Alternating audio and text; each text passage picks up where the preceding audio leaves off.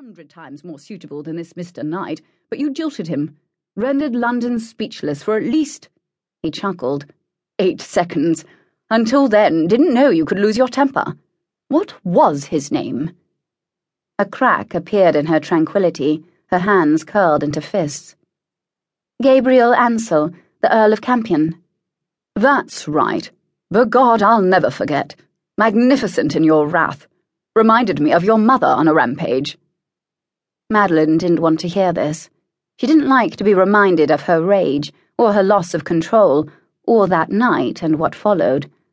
Afterward, for the first time in her life, she tossed decorum aside. She'd gone abroad to forget, and hadn't come back until she'd achieved forgetfulness. She never thought of Gabriel anymore. She scarcely remembered his name. "Your mother was just like you, always level-headed, except when she flew into the bows, then the oceans quailed." Turning toward the closed door, Magnus shouted, "More kippers!" Picking up the bell at her elbow, Madeline rang it. The butler answered. Heaton had undoubtedly raced to the kitchen to share the extraordinary news with the household. She addressed Uppington in a composed manner. His Grace would like more kippers. Anything to fill his mouth and stop him from talking about Gabriel, about Lord Campion. Uppington bowed.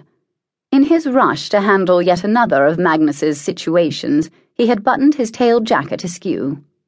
"Aye, my lady." He refilled their plates. Madeline bent her attention to her meal. A less formidable woman would have had her appetite destroyed by Magnus, but if Madeline allowed her father to destroy her appetite every time he scrambled their fortunes, she would be a wraith. She saw no wisdom in that. "Will there be anything else, my lady?" Uppington asked. "Not yet." Although, she reflected, perhaps she should ask for a cricket bat or any blunt object with which to beat sense into her parent. Actually, it was far too late. She knew that, or she might have tried it. She was accounted to have a good swing. "Papa, did you lose the Queen's tiara?" "No, not mine to lose."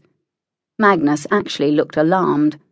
"It belongs to you, who will be a duchess in her own right. Your mother wore it in her wedding portrait. Elizabeth herself would come back and haunt me if I wagered the tiara." The Queen's tiara had been given to one of Madeline's ancestors, a lady-in-waiting to Queen Elizabeth I, for saving Elizabeth's life.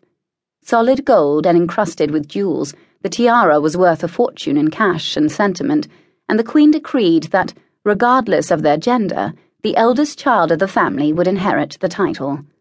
Thus, in the last 222 years, there had been Dukes of Magnus, of course, but there had also been 3 Duchesses of Magnus, girls born first in the family, and who were thus duchesses in their own right. She couldn't help it. She had to ask. "Do you swear it's in the safe?" He huffed. "I swear it's in the safe, and the Dukes and Duchesses of Magnus always keep their word." She hadn't. "Don't know how I got along without you while you were gone, my dear." Magnus provided a brief pat on her arm. "What shall we do today? Good day for hunting. Or perhaps you'd like to ride into the village and visit your old governess, Mrs. Watting." "Watling," Madeline corrected. "I'd like to hear more about this wager."